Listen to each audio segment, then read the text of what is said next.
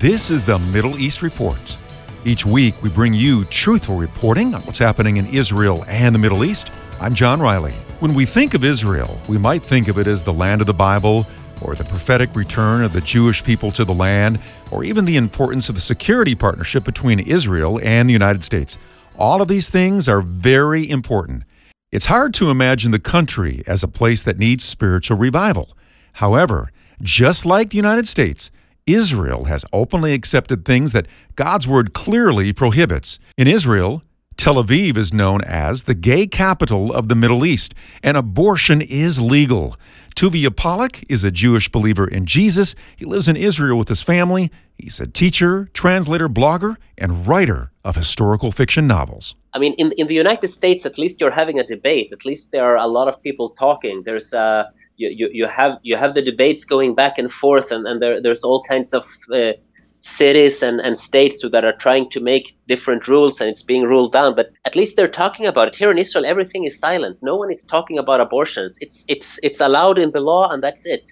No political party is trying to change it. No one is trying to change the situation. Everyone thinks that no, abortions is fine. We are really horrified by it. There's no real debate about it here, and there are messianic ministries who are trying to change this. There's the organization, the Israeli pro-life organization, Be'ad Chaim, have started an initiative with Facebook posts and demonstrations and trying to arise debate about it, and they're also trying to get more messianic people and congregations to speak up. And even if we are a small voice, at least making us heard.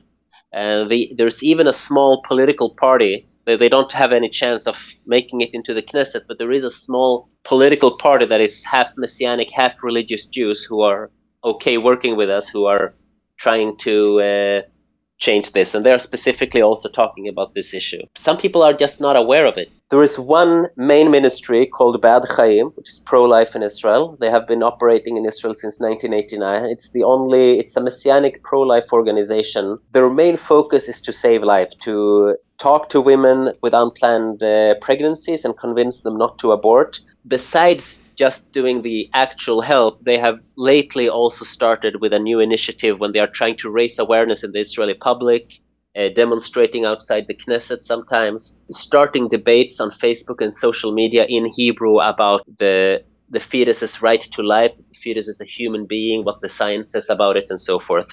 I don't know how much changes we're going to see any short term, but if we can at least bring up the debate to the surface and have it being discussed as it is in the U.S., then at least we have gotten some part of the way there. You're listening to the Middle East Report. I'm John Riley. Tuvia Pollack says we shouldn't idolize Israel or the Jewish people. Instead, we should pray for them. I love Israel a lot, and it's wonderful to see that many Christians love Israel as well. And God says it's the apple of His eye, and it's so important, and it's in the focus, and it should be. But sometimes I see how some Christians, they focus so much on Israel that they forget God and they forget Jesus, that they are making Israel an idol. And really anything, even really, really good things, can become an idol if you focus too much on it. If there's anything that I've learned, it's that no matter how good something is, if your focus is not on Jesus, if your focus is on Israel, on a specific translation of the Bible, on a specific eschatology or end times or anything like that, as soon as your focus is on something that is not Jesus and Him crucified, then you're going astray. You're going somewhere else, and you're not going where God wants you to go.